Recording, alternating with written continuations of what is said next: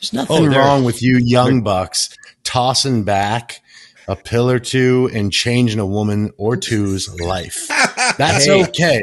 Ron took that away from you last time, and I was like, whoa. You don't need to have a misfunctioning part to decide you want to change the girl's life. There you go. Or guy. No. Sorry, I can't say that. My bad. There's no nuance anymore.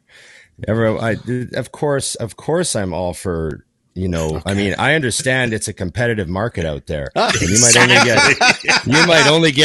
might only get one shot with with your gym crush, and you got to lay it down. And I understand in today's market with the online options and how easy it is to just move on. You got to Superman up. Yeah. I said he's throwing a little different look at Emily. Yeah. I never even had a beard till 2012. Ever.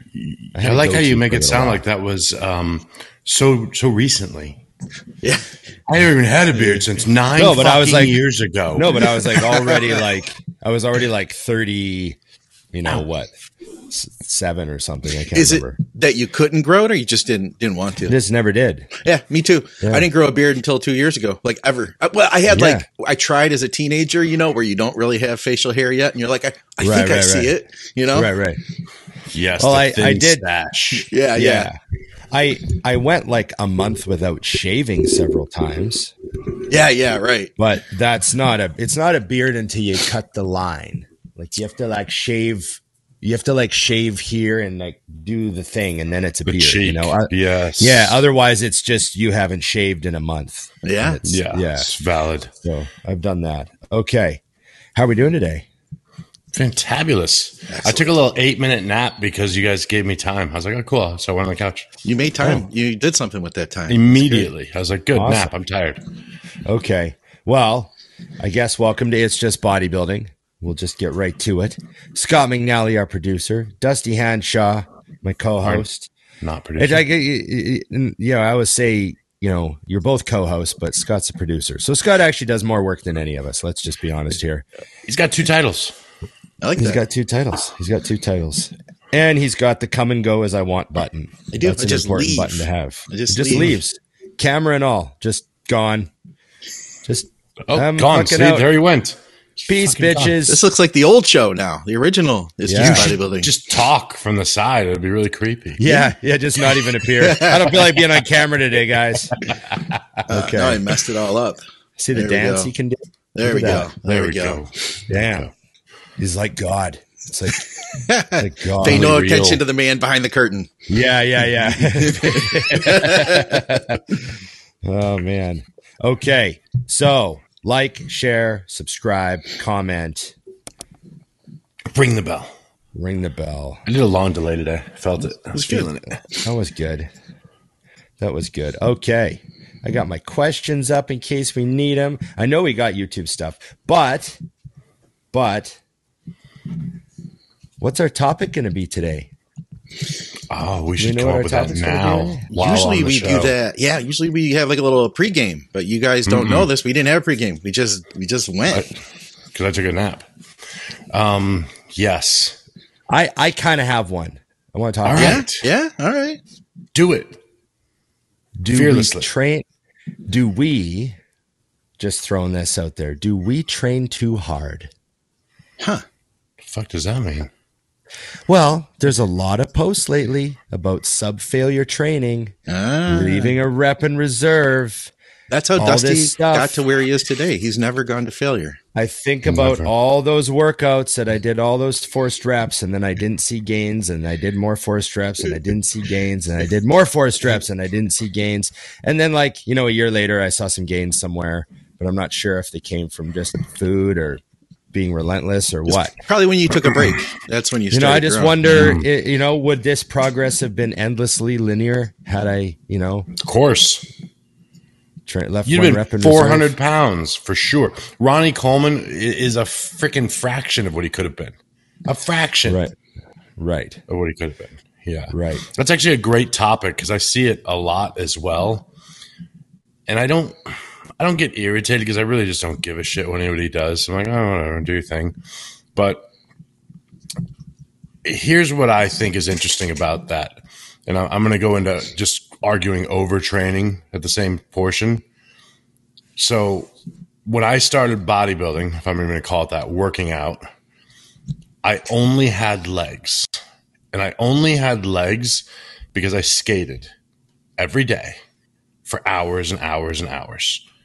And then when I got into bodybuilding and my legs were only touched once a week like everything else, my upper body actually passed my legs. And it got to the point where I was lacking in the legs. And there were times, and I know you experienced this too, Ron, with sports, like I'd go to the rink and my legs hurt when I got there. And you would just train anyways, and you would just skate anyways, and they'd be fine, and they grew. And I wasn't even trying to make them grow. I wasn't eating to make them grow. I just think that this whole, I guess it's very fitting, in my opinion, to the fact that we're just trying to make everything fucking easier. There's an easier way to be successful now. So, and I'm sure there's some science that gets argued on it, because science and different findings, like everybody's, I could show you a study. Cool. I'll show you a study that debunks that one. Let's do this all day long. Right. Well, here's a little take. So I had someone the other day say, well, Ronnie Coleman, he didn't train to failure. If you watch his videos, there's no one giving him forced reps and all that stuff. And I'm like, yeah, but he trained until his form was shit. And what I mean by that is he would, the first 6 reps of the row were pretty good. And then he'd heave and heave and heave. And by rep 10, he was really heaving. Yeah. So technically he's beyond failure at that point. Just because you're not getting someone's hands on the bar like Dorian used to, where they force a perfect rep, there's other ways to go beyond failure. Right. Had Ronnie kept his form super tight, he wouldn't have gotten as many reps on every set, So there was a lot of stuff where, you can see the form on the last rep isn't as good as the form on the first rep. So, his form is breaking, which means he's training to failure. Like there's no reps left in reserve. Yeah. There's no reps left in reserve to put it in the terms that everyone's using now. So there's lots of ways. And then some people say, oh, Jay didn't train to failure, but Jay was sort of along the lines of Ronnie. There was a whole bunch of sets in Jay's workout where his form would you'd see him doing press downs and then he'd get the last few heaving on him. You know what I mean? And that's training past failure. Like I know Meadows and I talked about this many times, but he defined failure, I believe, as a 5% break in your form. Like if you have to break form a certain percentage to complete the rep, you're now into failure territory. Yeah. So some people, I just wanted to clear that up. Some people think training to failure means Dorian style training to failure, where you're doing forced reps and all that stuff. But there's lots of ways to train with no reps left in reserve, to use that term. Right. So my main thing is I saw someone talking about reps in reserve and a study they did, and the people that left a rep in reserve or even 2 reps in reserve made the same gains or better gains or whatever. But again, these studies, they aren't carried on over long periods of time on bodybuilders who are already kind of beyond a reasonable level of muscle. You know what I mean? So they might take athletes, because athletes are very strong and developed, but they still have a ton of room for hypertrophy. Do you know what I mean? Right. Sure. So you could find a group of athletes who squat 400 pounds and you could do a hypertrophy thing on them and say, oh, well, they all grew and the people with a rep in reserve actually grew really well. But what about 2 years down the road? Who's growing more than that sort of thing? I have a lot of questions. And obviously we all would have a lot of questions regarding this stuff. My main thing is that I've spent 33 years in the gym every single day, no breaks. I've been in a gym almost every day of my life. I've seen a lot of people who train to the 8 or 9 range of exertion. They have 1 or 2 reps in reserve. They're doing it without realizing it. They're doing it unintentionally. They're just counting their reps. They're getting the 8 reps and putting the weight down. That's the majority of people in the gym. Yep. None of them are huge. Yeah. So I see a lot of people, a vast majority of them, who don't train to failure, and they're never the biggest ones in the gym. Do you know what I mean? So that's one thing I have a hard time with, is I've just seen too many people who train really, really hard be successful over the years. They're always the ones that get bigger. They're the bodybuilders. They look a certain way. You know what I mean? So, I mean, I'm very fascinated. Obviously, I would love to stumble on the right formula, 3 workouts of this, and then 2 workouts of this, and then 3 workouts of this. Like, that would be amazing if we could come up with a formula where we all just grew in a linear fashion and never stalled out or plateaued and everything. And that's the magic of trying to figure out your body and all that. But I worry that there's people out there that are seeing those videos and they're like, oh, and they're never training to failure. And now what's going to happen? Well, what do you think? Well, I think you nailed it. Is most people are already doing that and don't know it. Yeah. Most people don't they're already leaving reps in reserve, and then they're like, "Oh, I should back down further." Yeah, maybe they think they train super hard. And it's not a discredit to anybody, because I think I've told the story a million times about how I got there, and I'm sure we all have, where the day you found out how to train, everything changes, and you nailed it. Who do you like? Simply put, and I hate using like the one in the gym, because obviously there's different levels, but like you said, across the board, when you're looking at the biggest, most advanced freaks on the planet, do you think that anyone in the top 20 of the Olympia, and I'm choosing them on purpose because they're genetically elite, they're better than anyone on the show or listening to this show, do you think any of them are leaving anything in the tank? I don't see it. All I hear about and even see now in videos is them taking it further and further. The only thing that alters is maybe their version of what intensity is. Like I looking at Michaela train. It's the most excruciating looking rep of your life, and there's 20 of them. Yeah. like the set of leg press. Fucking rep is just. I mean, I found myself watching her videos and biting or gritting my teeth. And I'm like, oh my God, I'm not even in the set. I'm not even in the room. This happened yesterday. Yeah. That's how intense she trains. Look what's happened. Then look at a Branch, look at a Johnny, and on down the line. I don't think any of them, I never recall Johnny Jackson yelling at Branch going, stop, you've done enough. Yeah. Right. His form slipped 27 reps ago.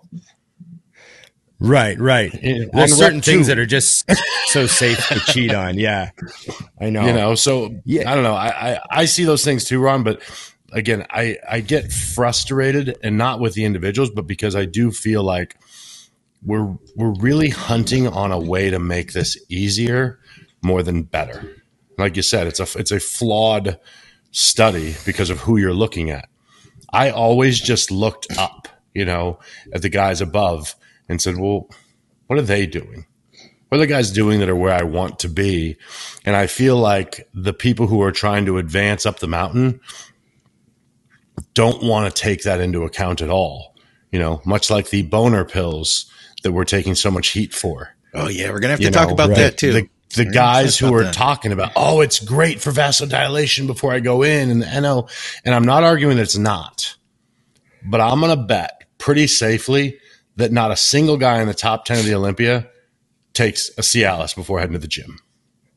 I'm going to get wild with it and assume that is correct, because I've known enough great bodybuilders and what they do versus what general public does, and the amount of mental masturbation that goes into it. And it blows my mind. Well, it might depend on what they're doing after the gym too.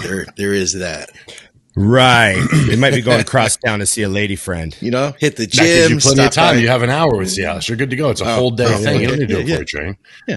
Not that I would know that. I'm just saying I've heard. I've heard. Somebody told me. I just took it before training because I didn't want to forget later. Right. Exactly. Yeah. Now that makes sense to me. Anyways, tell your friends. You're not supposed to say that when you leave? No. So here's another tell your friends. Here's another thing. I remember Dorian being very clear several times, saying that he would train the way he trained in the video for about 6 weeks. Yep. And then he would do a week or two where he wouldn't do any forced reps. He would just train to failure.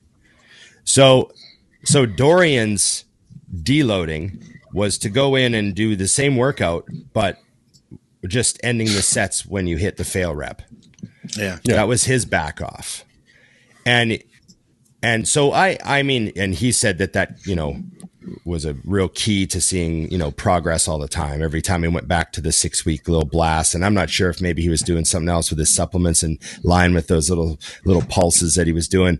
But I mean, so, you know, it's not that the old school guys weren't periodizing or anything like that.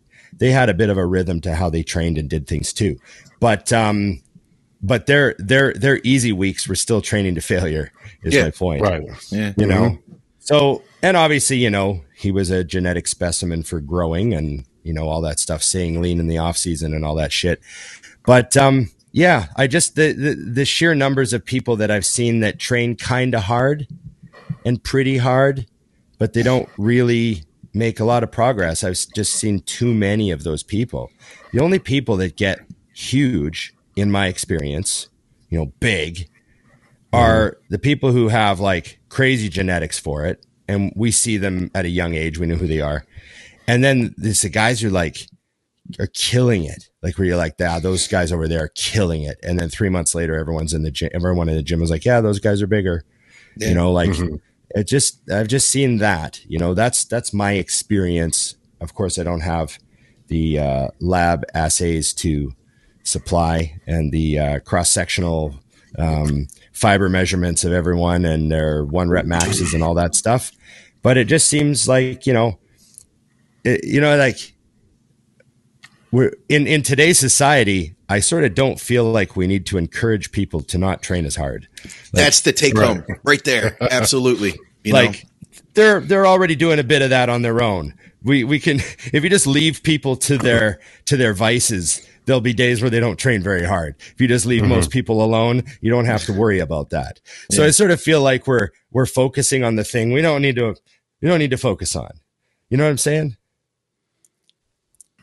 Absolutely agree. I was going to add too, one of the main reasons that I contacted Dante when I did with DC Training back in the day was I read about him, and he was not a naturally big guy. In fact, he was a naturally small guy. He literally was in college at like 150 or 60 pounds and tall, you know, and he basically, at the time, that's when everyone was doing the train for 3 hours a day, but just kind of get in there and train. I'm using the word train loosely. Like they just went in the gym and spent a lot of time in there, and he worked backwards and said, well, wait a minute, maybe there's a better way. And the reason I bring him up is because, again, what I look at is when I can see someone like him who created many monsters that weren't monsters to begin with, you know, it doesn't blow my mind. For example, when I see Chris Aceto take a Sean Roden to the next level, I'm like, oh, that's phenomenal. But he was also Sean Roden.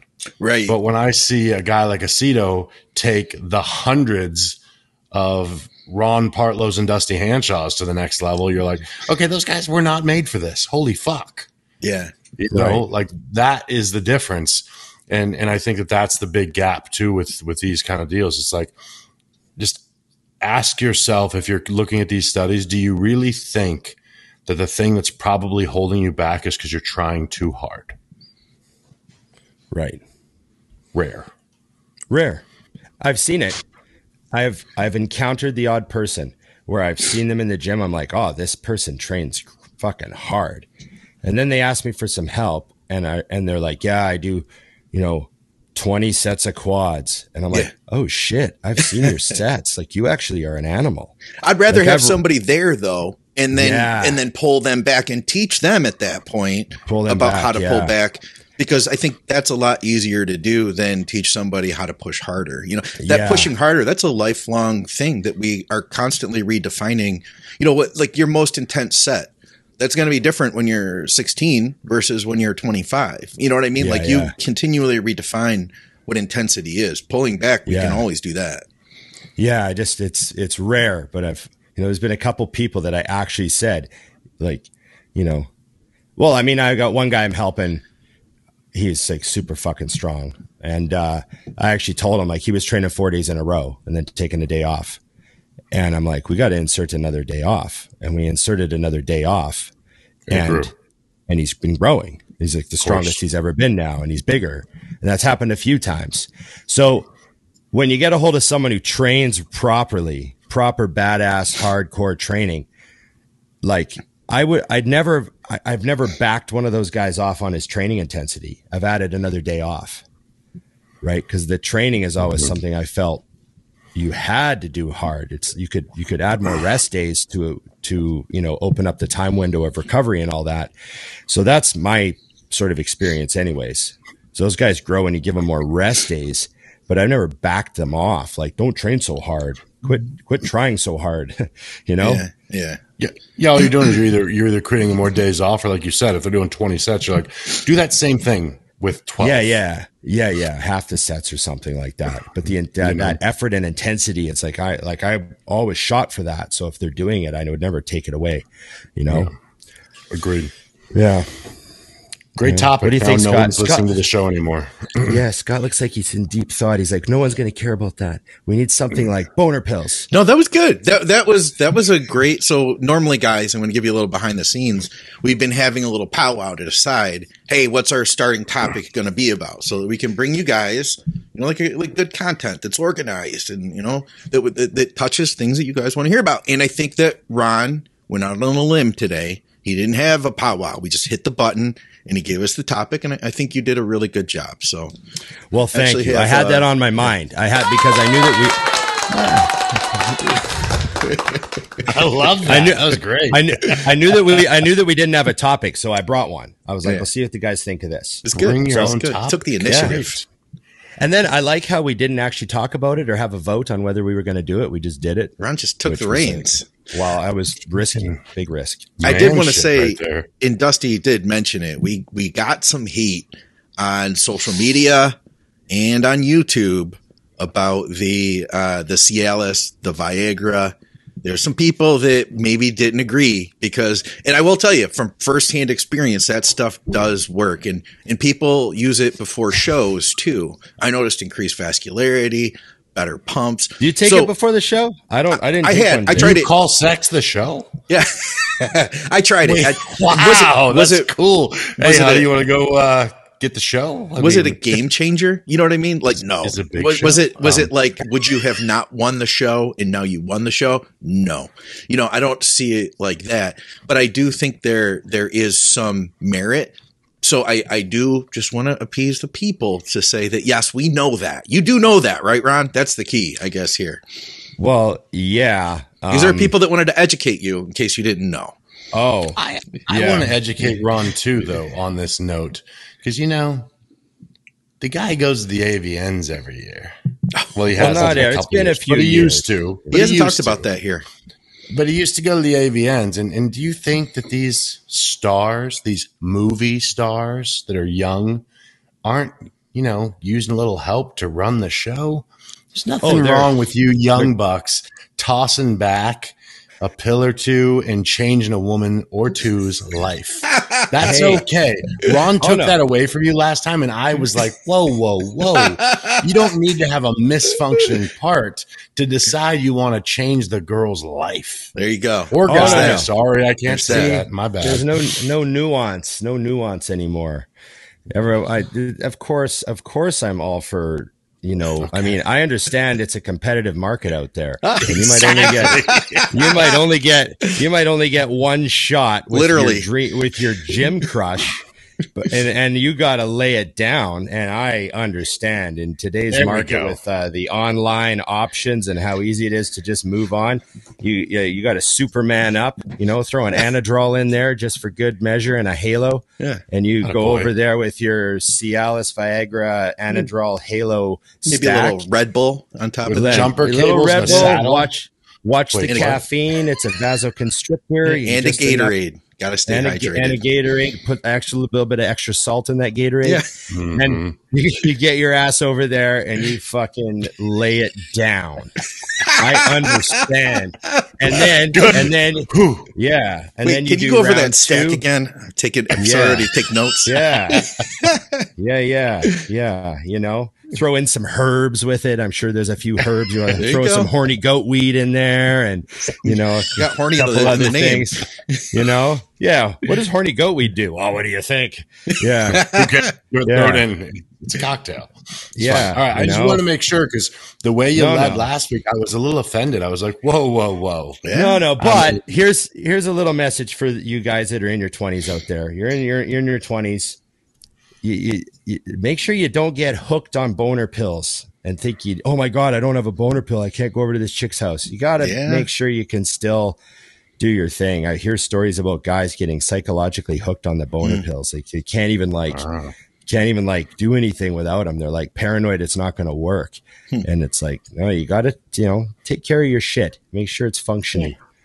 Yeah. That's a valid point too. I'll give you that. Throwing that out there. That's there's a little concern. I see a little bit of that. I watched a little podcast clip about psychological addiction to boner pills, except they didn't use the term boner pills.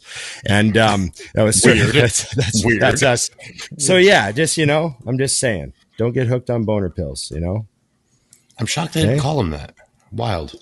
Yeah. All right, there we go. Now we've completely derailed everything. You're welcome. But it was really bothering me, Ron. So I'm glad to know that you're understanding. No. Hey, okay. I've done the Vegas throwdown too. You gotta, it's going to be a long day. You're like, listen. Well, there's round 4. Here's the thing about a Cialis when you're in Vegas is you don't know. You don't know if it's not going to be like till 1 a.m. till you get back to the room or not, right? And you don't know how many drinks in you are. You might be back to the room by 10 o'clock. You might be back to the room by 1:30. You're just not sure. And you just want that week coverage on the weekend. I get it. It's a blanket, really. Yeah. It's a daily blanket. So I just think that when you get to the point where you're crushing up Viagra and snorting it in the bathroom, I think you're a lost cause. There was one other thing I wanted to throw out there. Dusty's like, no, I do it all the time. I put it in my eyes, but whatever. We had this scammer that was commenting on all our stuff. Their name is Inbox Me, Think Big Bodybuilding Media. And they're asking people, they're saying, hey, you won a contest. You were selected. Contact me. They want you to hit them up on Telegram. They're going to ask you for money. They're going to be like, you want a prize? You just have to send us money and we'll ship it out. Guys, if we ever do a contest, we're not going to ask for money from you. So if you got a message from them, I did delete the guy, but if he comes back or whatever, just know if you win a prize, you'll know you won a prize and you won't have to pay shit. Yeah. We're at the point now where you should know to ignore almost everything that's offered to you online. Yeah. Right. And requesting you. If anyone asks anything of you, hey, I need a favor. Hey, can you send me can you send me your phone number? Can you just whatever people ask? Even if it's your mom, could be hacked. Yeah. Just fucking ignore every request of you online. None of this bullshit is real. Yeah. And I feel so bad for people getting their Instagram stolen, some buddy that they do really know contacts them and says something. They're like, oh yeah. And then they click a link, and the next thing you know, their Instagram doesn't work. And yeah, I feel bad for that, but I just stopped clicking on links. I've even told fans have sent me links to stuff. When the link picture pops up, so you know what it is. Yeah. Yeah. It's actually a website, oh, hey, take a look at this guitar. I'm like, oh, I know this is a real link. But if it's just a link in your Instagram, don't touch that. Yeah. Don't fucking touch it. Just tell the person I don't open links. If it's a real friend, I'm not opening links. I've had to say that. I have fans send me stuff all the time. Fans of the show. They're like, oh, check this out. Check that out. I'm sorry. I don't open links, man. Yeah. I'm not clicking on anything you send me. Send me a screenshot of it.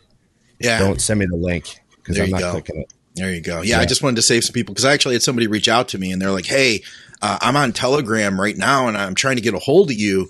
I'm having a problem with the system. And I was like, whoa, hold on. And at the time I was already making a post to let people know. So I hope he didn't get anybody. And if we do ever do a contest, which we are going to do contests in 23, we'll say it right on the show. If you win something, you're going to know, I'm going to say it. Oh yeah. Know? Yeah. Ignore everybody. Everybody's a scammer and a loser and a crook. That's my advice. Yeah. It's good advice. Yep. Can't say that one though. I think it was you wanting to beat the guy up that got us demonetized. Oh, cool. So I can say cunt. Good. I don't think it was cunt. No.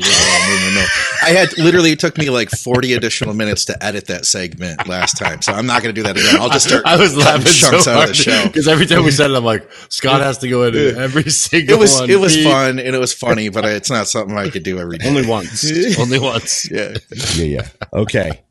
Well, do we have YouTube questions? We got some YouTube questions, don't we? We do. We've got a bunch, actually. I'll start here. This guy had an interesting one. He says, let's see, which one was it? There we go. This is from JM15. He says, all you guys are great coaches with years and years of experience. If any of you were approached by a top-level open athlete like Big Ramy, Nick, Hunter, Hottie, would you work with them? Why or why not? Would you feel more pressure than you feel with your athletes you currently work with? It's a good question. Great question. Yeah, it's a good question. Everybody always says, oh, man, if I was working with Ramy, I'd do this. You know what I mean? It's easy when you're like, what do they call that? Like, they call it like Monday morning quarterbacking or something like that. Yeah. There's also a lot of bullshit that comes with some of those guys at that level. Yeah. So, you talk to Chris Aceto about what it's like dealing with guys, certain guys. Like, when you deal with certain bodybuilders, you also have to put up with their manager sometimes interfering in the coaching experience. I've heard of that sort of stuff. And like is their wife involved? Is she in there telling you what to do? Getting like some of these guys at the top level, there's like a bit of baggage that comes with helping some of these guys, and not the names you said. Obviously, I'm just saying I've heard stories from Chris and Chad and guys that told me that, some guys just then, Chris has said no to like some amazing bodybuilders. Oh yeah. Yeah. Yep. And it's just because all the time, maybe they jump around coaches too much. He's just like, what's the point? They're just going to do one show with me and then probably jump. And then what, then I look like an idiot. So they just say no. So sometimes there's a lot more, like people think like, oh my God, if I just coach this one guy, his genetics are so good that he'll look awesome. And then I'll be on the map as a great coach. But, coaching at that level, there's also a lot of other shit involved. Like now you got to travel. Like if you're coaching guys for the Olympia, you have to travel to the show. You have to, maybe you got to go to another pro show during the year. Maybe you got to do other stuff. Like there's, how much of a commitment is it going to be to do this? So there's a lot going on. It would all come down to the relationship. And I mean, obviously if somebody at a high level asks you to coach them, I'd be, interested in talking. Sure. You want to have a chat. Why are you coming to me? Like that's a question I ask a lot of people. Like you have to have a reason. Like what's your reason? Sometimes their reason is really good, So yeah, I don't know. There's a lot more to it than just, I got a guy with good genetics. I'm going to look like a fucking super, super knowledgeable coach. There's a lot more to it. What's their blood work like? You got to request blood work from guys at this level. What about you, Dusty? I was going to say that I would, depending on the person, I would do it. But here's the difference. I have never had this huge aspiration. Like when I got into coaching and kind of made it a second income, I never had aspirations to start training guys for the biggest shows and become like the known guy. I like helping people who like are getting started or advancing. And yeah, they might, I've got multiple people turn pro and things like that. But I've never had desire. Like I've never, ever in my entire life walked up to someone backstage at a show and been like, you should work with me. I could take you further. Mm-hmm. Like I don't reach out to anyone. You call me if you want to work with me and that's it. Like, so there's not a huge aspiration there. And like Ron said, I would want to know, because at that level, my question would be, why has it not worked in the past for you? Because when I see somebody who's consistently missing, I do think to myself, especially because I've seen guys who are like, I didn't work with Chris Aceto. He wasn't paying attention to me. I'm like, I know everyone's ever worked with Chris, and he is just shy of insane at how closely he watches you. So that's not true. Like, where does it lie with you? Yeah. And obviously I've heard stories of top guys who are so genetically gifted that they will cheat on their diet. They'll tell their coach, and then they have to deal with fixing it every time. Yep. Whereas people who are less genetically gifted often, if they're really serious, they don't make mistakes because they know they can't. So in the right situation, I would do it, but it would not be in hopes to expand my career into that area, because I have no interest in training 10 top pros. None. Yeah. I will take 10 soccer moms over 10 top pros in a heartbeat. There's a lot of noise that comes with training guys at that level. Like, there's a lot of noise. Like, so you have to want to be in that, certain amount of noise. You know what I mean? Chris has had to deal with before, this, Ron, guys who are mad because he's got other guys in the same show. And he's like, I'm bringing you all in at your best. Hands out of my hands. I don't give a shit what happens. Chris rarely goes to the shows unless he's doing like a play-by-play. He don't even go. He gets done and that's it. He'll fly home to Maine as soon as he puts you on stage. He's like, all right, see ya. I've been fortunate enough that he stayed through a couple times, but overall, his work is done. He's like, all right, see you later. And I think that's the big factor. And that's why if you see the guys that a top guy constantly talks about, it's the people that they really enjoyed working with, not just because they're the best, but I think back to when Roden took third at the Olympia the first time. Chris had told me like a few weeks out from the show, Sean told Chris, he goes, man, I'd like to be in the top 5 at the Olympia in the next few years. And Chris is like, oh, I was thinking we'd do that in like the next 3 weeks. That's cool. So when he ends up getting third, obviously you would think throw a party, get wild, right? I mean, look what just happened. After finals, he asked Chris, can I have a bran muffin? And he had a bran muffin as his cheat and went right back to his diet because they competed again in a week or two when they started the tour. That's cool. That's the kind of shit that I hear. I'm like, well, no fucking wonder you love training with that guy. He was a machine and he earned his right. And you got guys that, can't stay on their plan the day of the show, let alone after they take third best on the planet. Yeah. Or they can't send you pictures. You're like, where are my pictures? And they're like, oh, I don't know. Like, I was kind of tired this morning and, my wife wasn't around. Like, there's an app for that. Right. Right. Yeah. Another thing too, let's just get this out of the way. If a client says, oh, my girlfriend wasn't around to take pictures, they're just irresponsible. There's an app for that. I've heard that too many times. Yeah. Yeah, I'd agree with that. I would say this, and I think you touched on something, Dusty. Part of it is a personality thing. Like, would we jive? Would that person and me jive? As cool as it sounds to be like, oh yeah, I'm going to coach Nick Walker this season. Would we actually work good together? Because I think that is like the biggest part of it. A lot of people can get you in shape, but do our personalities actually work together? And do you like the dieting style that I use? Some people, because you can do it different ways, right? You can, some people will have like, I won't get into that, but you could do it a lot of different ways. And do you like the particular way that coach diets? Do you like the way they communicate? All that stuff, I think, is part of what makes a good match. And that obviously that goes at any level, right? So I would think, let's say Nick Walker is like, Scott McNally, you're the only person to coach me for the next Olympia. I'm like, well, Nick, we would start in the off season. You know what I mean? I'd be like, let's trial it out. You know what I mean? Let's trial it out in a time where it's not quite as important, it's not detrimental, and see how it goes for a couple months. And if it didn't work out, then you could change it up. But I agree. I can say that Victoria has to deal with the personality stuff and the management stuff a little bit more than I do, because she does work with big name people. I can't say a lot of them, but like, and some of them, and these aren't the people that are the personality people, but people like Steffi Cohen and DLB. She's known as working with them on their health stuff.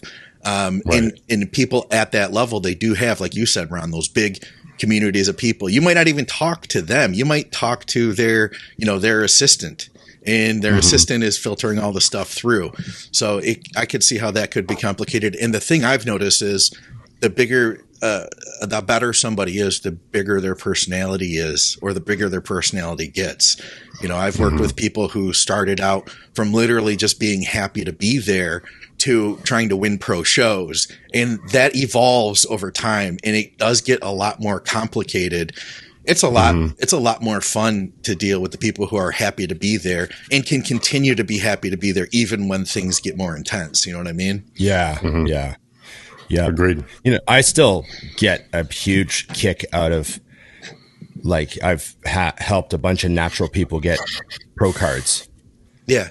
And I still get a huge satisfaction out of getting a natty person to win a show. Yeah. Like, that is cool. That's just you feel like that's like a true litmus test over whether you know what you're doing or not.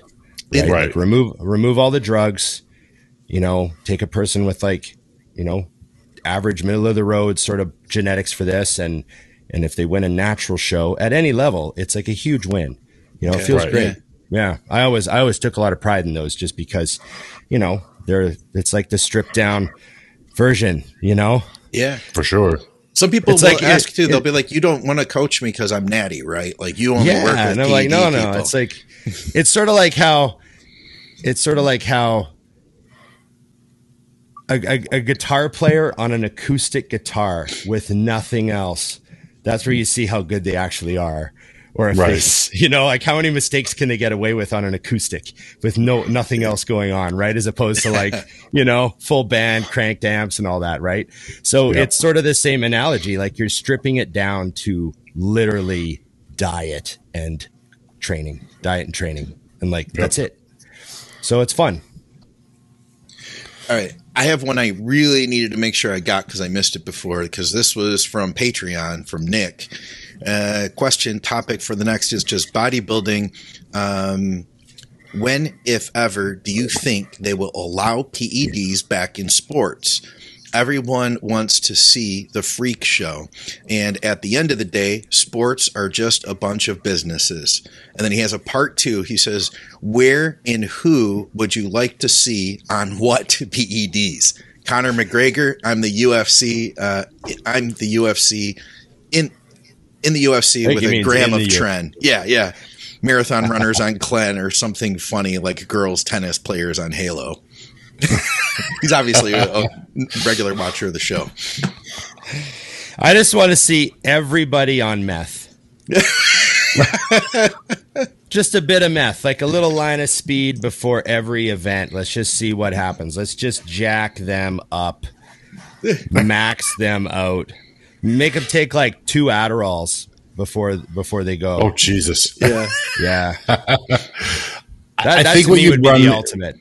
What you'd run into, and I don't disagree, they can never openly say it's okay to do drugs. Because the problem with that is how do I explain that to my little leaguer that, well, don't worry, kiddo, eventually I'm going to put you on a cycle. And I think what makes that even worse, to dig this question way further than he intended, is when I used to own the supplement stores, I was fascinated by the number of men that would come in with their sons and tell me, well, I'm probably just going to get them on some D-ball or whatever. Ooh. Because they were like in high school trying to make it somewhere in football. And a few things. Number one, the dad didn't know his ass from a fucking hole in the ground when it came to drugs. So that was painful. And secondly, it'd be like, well, it's a senior year. I'm like, well, if they're not calling already, you're fucked, kiddo. Like, I was getting shit in the mail when I was a sophomore. They couldn't touch base with you. But the fact that all of a sudden schools are just sending you information that you should check out.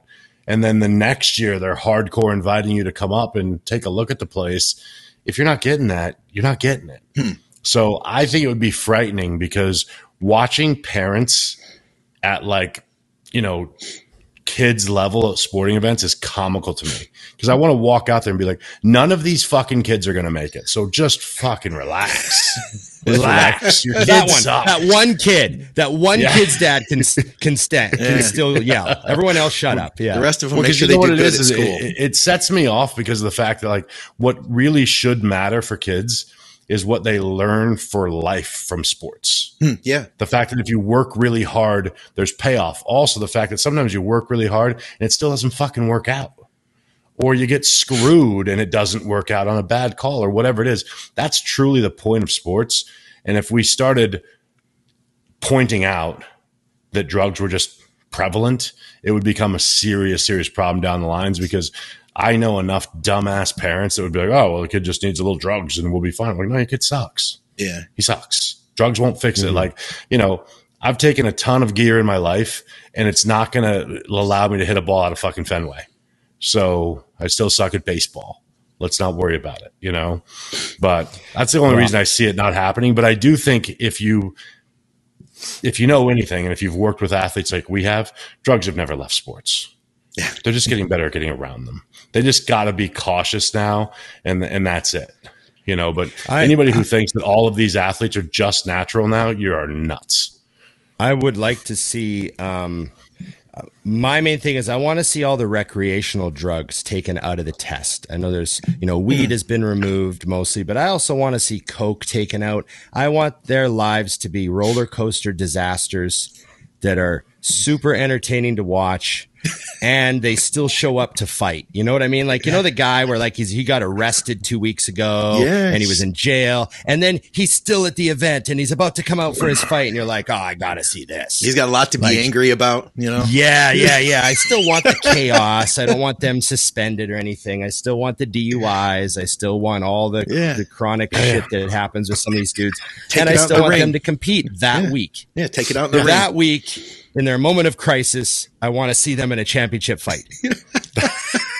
Well, I think we saw a lot of that. Didn't John Daly essentially do the majority of his career right? He did that in some way? Yeah. I assume they weren't drug testing golfers back then. Not that he looked like he needed a drug test in the sports type of way, but definitely a different legend. Drugs. Definitely drugs, a legend. Yeah. Check this out. Absolutely. So in the Think Big Facebook group, there was a conversation. Somebody asked, do you guys think that Conor McGregor is on steroids? And of course he is. Somebody posted this. This is a side-by-side transformation, let's say, of him. And this is, you can see the years here. So 2015, then 2021. He's more than 170, number one. Then 2022. So, yeah. Could you do that? Let me ask you guys. Let's go from 21 to 22. Could you do that naturally, do you think, at this stage of his life and career? I would say, I would think he's probably doing at least some TRT plus. Like, can he pass a drug test? Very possibly. Oh yeah. Right. Because you just get your test levels right up to that brim of normal and make sure they're in that range, and if you do that, you'll pass a drug test. So I mean, he could be totally fine passing drug tests and still be on like TRT plus. That's the window that I think almost everyone is trying to master right now. That's the magic zone everyone's trying to ride. Like, if I take 175 mgs of sip a week, I'm fine. The epi-test ratio. Yeah, epi-test ratio stays under control. I take this supplement and this supplement for, my aromatization and all that, and I keep everything just right. Yeah. And I think that's probably what's going on with a lot of guys. They're just trying to optimize, that keyword that we all love. Yeah. What do you think, Dusty? I think he's definitely on, and I think he's not trying to hide it. And I don't think he's returning to fighting. I mean, because if he is, listen, I think that he is a fucking genius for the way he's handled so many things in the marketing world. If you hate him, you watch him. If you love him, you watch him. Now he's blown up and looks jacked. But if he was honestly thinking about fighting, he's a worse fighter now. I guarantee it. I'm just looking at him. He's bulky. Like, which of the great fighters that you can think of, and I'm not a UFC expert at all, but how many of them look like bodybuilders? They might have some muscle tissue, but they don't have bulk. That shit's in the way. It's going to gas you out. I mean, it just, hats off to him for deciding he wants to be jacked.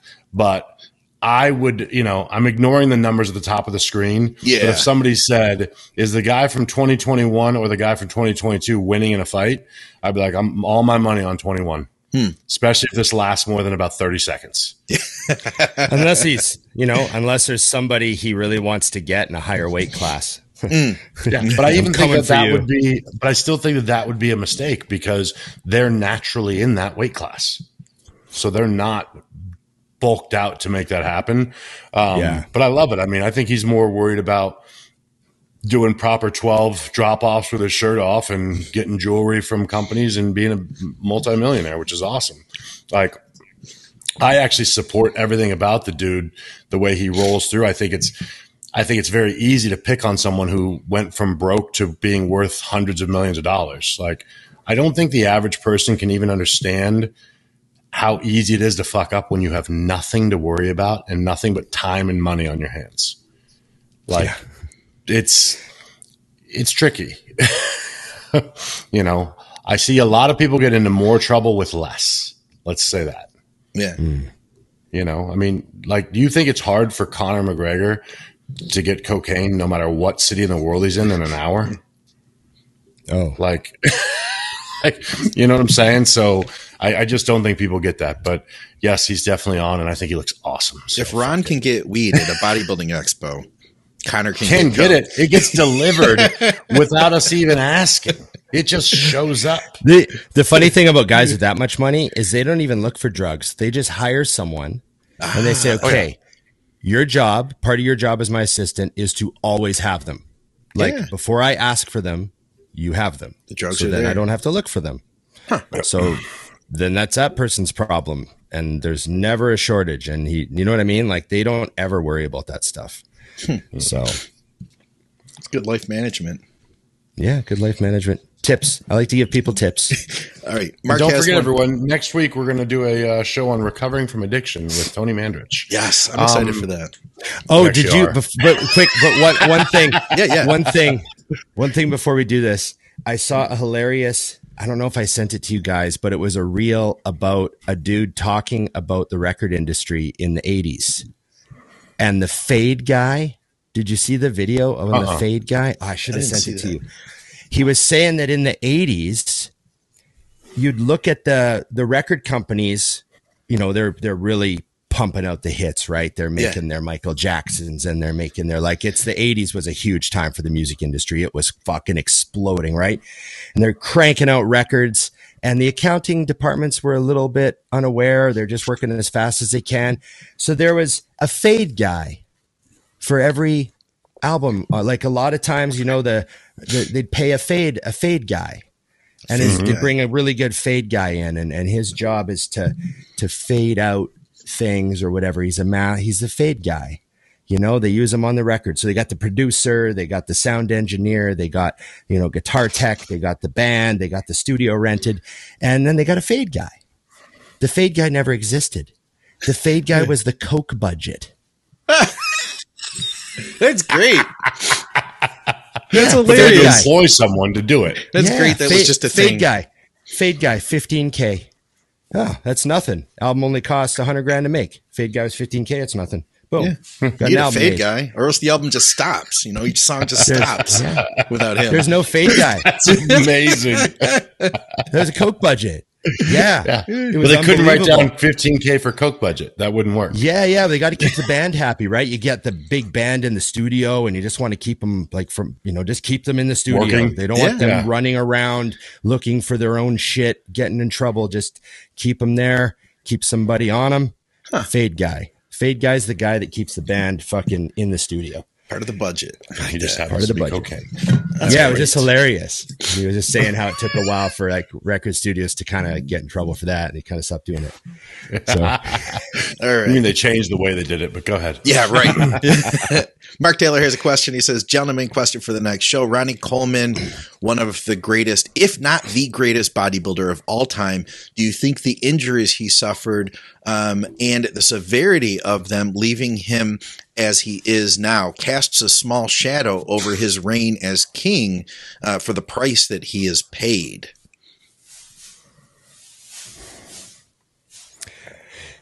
I mean, I never really thought of it that way. Never crossed my mind. I just sort of see like it is what it is, you know? I think, I mean, there's speculation and I don't know all the facts, but from what I've heard and read and seen in movies and then stuff that Ronnie has actually said, a lot of his issues came after the first rounds of surgery where he, had those weak bolts put in, but then he was training too hard, too fast, and kept breaking shit, and things kept getting worse. And so I know there was a bunch of that came afterwards, after the initial surgeries, Yeah. I mean, I just don't think that way. Like I say, like, you don't want to regret things too much, because if you didn't do them, then your whole life would be different. So, it's hard to say like, oh, had Ronnie held back a bit or whatever. I mean, it's an impossible game to play. It's kind of a waste of time. If anything, it sort of, I don't know, makes him, like, in some people's eyes, he's kind of a martyr. Like he paid the ultimate price to be the GOAT, and it's a reminder to people that if you want to be the GOAT, there might be a price tag, right. And I don't know. I mean, Ronnie's on record saying he wouldn't change it. So I don't know if it casts a shadow on it. I think it almost kind of brings attention to, like, how crazy what he did is. Like, he was a fucking, like, Well, you remember he had that interview where they asked him about, if he regretted the way he trained. Yeah. And he did say, he said, yes. When I squatted the 800 for 2, I probably should have done 4. I had them in me. Yeah. I had a couple more in me. Yeah. My only regret is I only did 2. Yeah. Yeah. So I think that, mirroring what Ron said, number one, from what I understand, you nailed it, Ron, is the major issues were not from his competitive career. They really took place afterwards. And it is what it is, like you said, because I think at the same time, I mean, you could say the same thing looking at, does Tony Hawk regret breaking his hip or whatever it was recently? Like, he's already a multimillionaire. Why is he, skating big air ramps and all this shit still? He didn't even think about it. Yeah. Yeah. Yeah. Just in his DNA. Yeah. That's just what they do. So, no, yeah, I don't think know. There is. I mean, if Ronnie would have stopped after 4 Sandows, he would have had what, 98, 99, 2000, 2001. So then Jay would have been Mr. Olympia for 7 years. Yeah. He would have been okay. Exactly. Jay would have been okay with that. He would have taken that. Yeah, for sure. That, You actually go, this is what's interesting about that, though, Scott, is Jay's. I do not believe that Jay would be known for what he's known for now if that would have happened. It's a good point. If he'd have just walked away, he would not have the fanfare he has now. In fact, by the 4th year he won, everyone would have hated him because everyone hates a winner. Yeah, right. Yeah. And it just rolls. I think the fact that he was the only one bold enough to chase him down and verbally say, like, I can beat him, when everyone else was like, can't be done. Yeah. I really do think there's something to be said. I think a lot of times we like to imagine that something is good or bad. And in my opinion, everything just is what it is. Yeah. Things are, when something happens and it appears to be bad, you're like, I don't know, might be good. The reason I got rear-ended today is because I might have gotten killed if I didn't went right down the road, I think it would be interesting to do another parallel universe where Ronnie only does 4 and retires, and then see how much different the rest of the planet is. Like if Jay had 7 Olympias, would COVID have happened? It's hysterical because the answer is no. Obviously, COVID would not have with happened. The ripple effects. Jay having 7 Olympias would have transformed everything. Like it's. Or we find out that absolutely nothing changed, and then we realize just how valuable no one cares about bodybuilding. Right? Everything's exactly the same. Like the same exact everything. Like same headlines all over the newspaper. You're standing there comparing universes. Nothing's changed. Yeah. I guess nobody did like bodybuilding after all. Yeah, no one gave to the 4,000 people that pay attention. Yeah, it would have been really life changing. Yeah. Yeah. Nothing changed. That's probably the most valid point, Scott. We have a whole bunch left. Is there any way we could maybe rapid fire a few of these? Wow. Yes. That way, because I know we're running short. A few. All right. Let's machine gun a few. All right.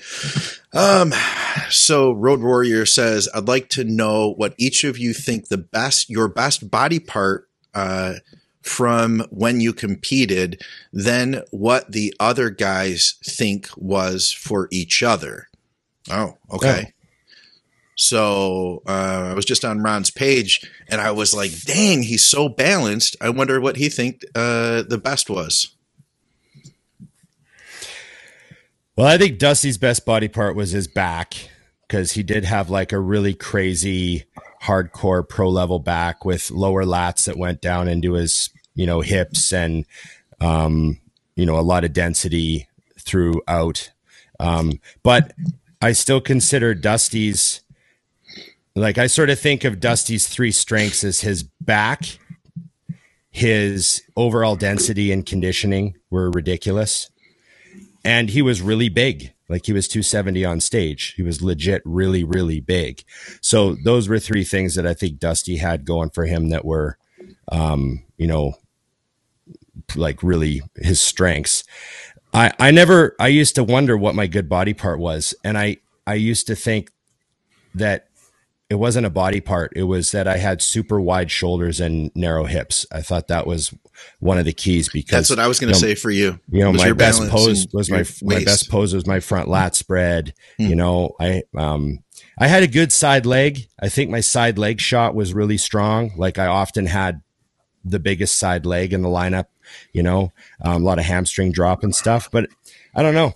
I guess the chest, shoulders, midsection kind of torso thing I had strength on, like my most musculars from the front and stuff. But, I didn't have great arms. I didn't have, my back was, wide and it was set up nice, but it could have used thickness and density for, before I was anywhere close to where Dusty got. So, I don't know. I think what happens because I literally, as soon as I asked that question, I ran through my head on Ron's physique. Mm-hmm. And I was like, okay, here's the, and this is, in my opinion, what bodybuilding is. What makes a really great bodybuilder is not someone with strengths. It's someone that you can't name their weaknesses. So when I look at Ron, I'm like, okay, what was terrible? And yeah, he said, oh, my arms were weak. Not when you're on stage. If you were really looking at his physique, you never said, I just wish his fucking arms were bigger. Yep. You know what I mean? And I think that is actually the biggest strength you have, because when someone looks and nothing jumps out, then that is your strength, because, it is, and this isn't, everyone has what they have. But for example, with me, it's like, oh, he's got a crazy back and density. Too bad his hip structure is so fucking wide. I mean, there's just no way. You can't ignore it on stage, because once you're in trunks, you just see everything. You're like, that is the end. And that's okay, because you only have what you have. But I think when you really look at guys that they advance, those big flaws start to disappear, But if I was going to name something, to me, Ron, it's exactly what you said. It was shoulders straight across the pecs, like all the way across. It was just big and thick, because a lot of people have wide clavicles, but it's only the really, really guys that just stand out super wide, where you're like, okay, they have wide clavicles, but then they have so much slabs of meat on top of it, like a Jay Cutler, like a Derek Lunsford, where you're just like, it was insane before the muscle. Another thing that always bothered me was a guy who had wide shoulders, but he had a skinny neck. Right. That always looked really funny to me. And I remember I was really happy I had a big neck, I remember thinking I wouldn't trade my big neck for anything, Big neck. The things that we're proud of. Have you seen my fucking neck? That's funny. Well, I got a lot of comments. When I used to be, I still get the odd comment on my neck, but when I used to be big, people would say to me all the time, they're like, dude, your traps are like you have no neck. Your head's just mounted inside your body, And I remember thinking that was a hardcore, it's a look I love, I was going to say the exact same thing for both you guys. I was going to say Dusty's back, and then Ron, for you, I was going to say balance and your waist, especially for your size, your height, that you were able to have such a small waist. I think that those two things. Dusty said it better, though. That was a very nice way of putting it. Keep moving. We're rapid firing, guys. Okay. We suck at rapid fire, by the way. Yeah, this will be an easier one to rapid fire. 20-minute rapid fire. Okay. Recently started at a TRT clinic. They offer Anavar. What's the best time of day to use it? Easy one. When you don't forget. Yeah. Just take it. Just get it in you. No, I mean, seriously, I always just take it before I train so I wouldn't forget. But I mean, the answer truly is just get it in my opinion. Don't overthink. Yeah. All right. I used to take half my orals in the morning, half at night. That was it. There you go. Question for the next episode. If you had to pick 2 foods that make the worst tasting sandwich, my 8-year-old daughter said jelly and cheese as an example. She don't like jelly or cheese? Not together. Okay, I got you. Mustard and anchovies. Oh God, this is a disgusting topic. Mustard. It's yellow mustard. For anyone who's confused, Dijon is fine. That'd be different. Gross. Here's the thing about sandwiches. I'm not a real sandwich guy. I don't want a sandwich. I don't want to go to your sandwich restaurant. I don't want to go see your deli. I have no interest in weird cuts of meat paired with vegetables I don't eat anyways, slapped between 2 slices of bread. I remember there was a Curb Your Enthusiasm episode where Larry goes to this like LA deli, and it's got all the famous celebrities. Ron on Instagram right now. Good. All the celebrities have their own sandwich, right? So like you can go into this deli and order the Ted Danson, or you can order like the David Letterman or whatever. Like there's all these sandwiches, whatever the fuck names were on the wall. And the funny episode was Larry, they want to give him a sandwich. And he's like all happy. And then he comes in and his sandwich is it's white fish with like some weird sauce on it. And he's like, I don't want that fucking sandwich. I don't want the Larry David. No one's going to order that. And he's like trying to complain to get his sandwich changed. And there's this huge like ordeal. That would totally be me. I'd be like, I don't want to be, you can't have fucking fish and mayo on it. Fuck, that's disgusting. Like I would be so upset. I want meat and cheese, or I want peanut butter. That's like literally it. Those are the 2 options. No jelly with that peanut butter. Well, you can do peanut butter and jelly, but I'm keeping it simple. Okay. I'm not anti-jelly. Okay. I just wouldn't have jelly by itself, but I would have peanut butter by itself. But yeah, I don't order clubhouses in restaurants. I don't like some people who just sit down and just order a sandwich and like God knows what's coming on it. That's a fucking risk taker. Yeah. That person's they're living a wild life. Rod doesn't even realize that the menu actually says exactly what's on the sandwich. But some people, but you never quite know how it's going to be. The restaurants do their own little thing on there, right? How much mayo is on it?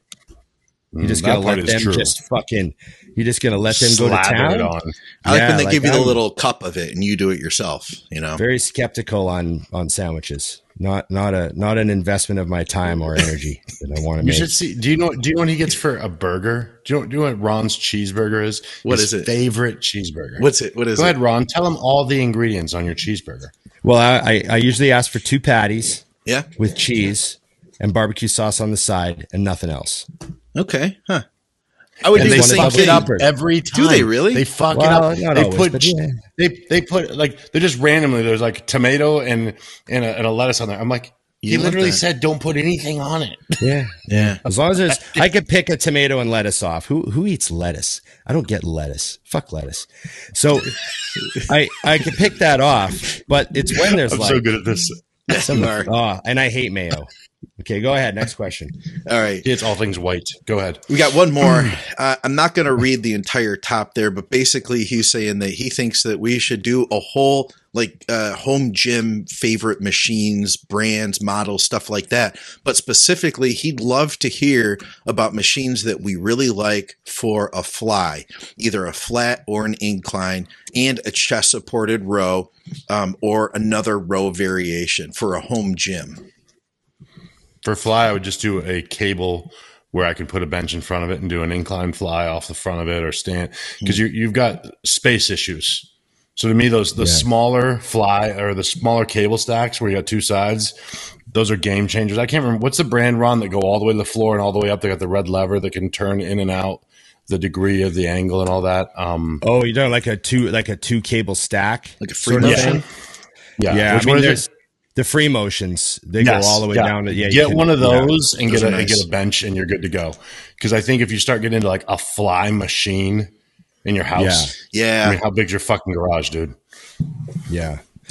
Like it's great. Like, it's nice to have a pec deck because, you can also justify it that you can do rear delts on it. But if your square footage isn't that great, a double cable stack is just going to be magic to integrate into a home gym. All right. How about a row machine then? He had that one as well. A chest supported row, he said. Well, he said either a chest supported row or another row machine in general that we would suggest. Yeah. I would say if I could only have one back machine in my garage, it would be a cable row because you could do a lot with it. You know what I mean? But a chest supported T-bar is super cheap. They're easy to move. They don't weigh anything. You know what I mean? Just narrow. You know, they're just, you can usually get them like, you know, in a tight space, and they just operate like in, you know, a real straight, narrow path. Yeah. A front loaded one, you know, obviously, you know, some load from the side, and they're like kind of a pain in the ass if you got space issues. But yeah, I would get a chest supported row or a seated cable row. Those are like the two most versatile. I agree 100%. I think there's even cheap ones. Like that's a machine that I could see getting a cheaper version of. Like I think Titan Fitness has one, and it's probably like a couple $100 or something, you know, and that would be good enough for a home gym. Another thing too is like, I know that we see these crazy gyms that have commercial equipment in them. Like Scott has an amazing setup. You have an amazing setup, buddy. Thank you. And obviously, like, you know, we go and train in Braden's house sometimes and have fun at the compound. But I think most people have to remember that home gym equipment, if it's just them using it, they should be okay. You know, they might think that they need a commercial machine because they train hard, but the commercial machines are all about endurance over time. You know, a lot of home gym stuff is made pretty good. Like, there's a lot of pretty good home gym stuff now. It's just that it won't handle, you know, 20,000 hours of nonstop use. And that's the difference. If it's just you using it, you should be able to get away with, like, I know during COVID, people bought all those Smith machines with the double stacks, like the ones, Chinese made ones. Yeah. And a lot of guys said those were fucking fine for them, man. They were squatting 4 plates on them and everything, you know? So, you know, do what you can. All right. I think that might be it. I probably missed something here, but I do have one question I wanted to ask you guys myself. And that is, what is one thing that you weren't scared of doing as a kid that you are scared to do now? I heard this on a radio show, and I was like, I want to ask the guys. And I was thinking they got answers like, you know what? I didn't ever think twice about standing on a balcony, like at a hotel or, you know, high level or something when I was a kid. But now I start thinking to myself, like, if this thing were to give, you know, I'd fall. Right. You know, things you didn't think of as a child, but you do now, that kind of thing. I can think of 100 of these. Yeah. Like 100 of them. Like the most basic thing I can think of is once, and this was, I remember when it happened, I was doing a photo shoot and it was at a loading dock, and they're like, okay, come down here now. And I was like, I can't just jump off a fucking loading dock. Like I had to sit down and like scoot down the edge and like plop down because I was like, something will fucking snap. Yeah. Like, so you just alter the way you think of every little thing. I mean, because when you're oversized, like, okay, this is useful for one thing and one thing only, and that's bodybuilding. Yeah. So, yeah. But I mean, that's the most simple answer right there. So yeah, I literally remember the guy watched me sit down and nudge my wife. Donna, it's okay. I can admit to this. She gets embarrassed for me. That's funny. I would say that food stuff is one of them. Like as a kid and a young bodybuilder, it would not even cross my mind to not eat a whole liter of ice cream before bed every night. Like why? Why wouldn't I do that? I want to, and I have a liter of ice cream. So I'm just going to eat the whole thing, and I'm going to put some cookies in it and mash it up. Like people don't realize I ate a liter of ice cream every fucking day for like years and years and years of bodybuilding.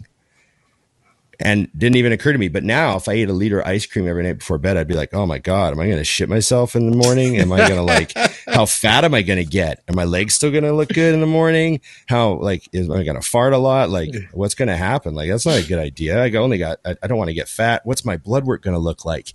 You know, what's my blood pressure going to go to? Is it going to elevate it? Like I should check this out. Like all these questions happen in my head now that I'm older, you know? Yeah. So that's so valid. It's that sort of thing, you know, I used to eat, like, I might order a pizza after leg day.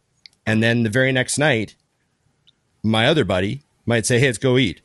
And we go out and we wind up eating another pizza. That was just life as a bodybuilder when I was young. Sure. But now I'd be like, oh, I ate pizza 5 days ago. I have like a certain amount of like junk food I eat a week, and I'm going to wait till Sunday. I might order something, Yeah. So, yeah, mine's like health and, blood work related and taking care of myself. Yeah. That's great. What about you, Scott? Now I need to know yours. I can relate to the balcony thing that I heard the guy mention on the radio show, because I feel like I don't trust shit that could break, like I'm going to put my life, even like crossing the street. I don't trust that cars are actually going to stop. You know what I mean? Yes. When you're a kid, you're just like, oh no, cars stop because it's a red light. Walk lights on. Yeah, exactly. And now I'm like, yeah, no, cars miss that all the time. They go right through it. You know what I mean?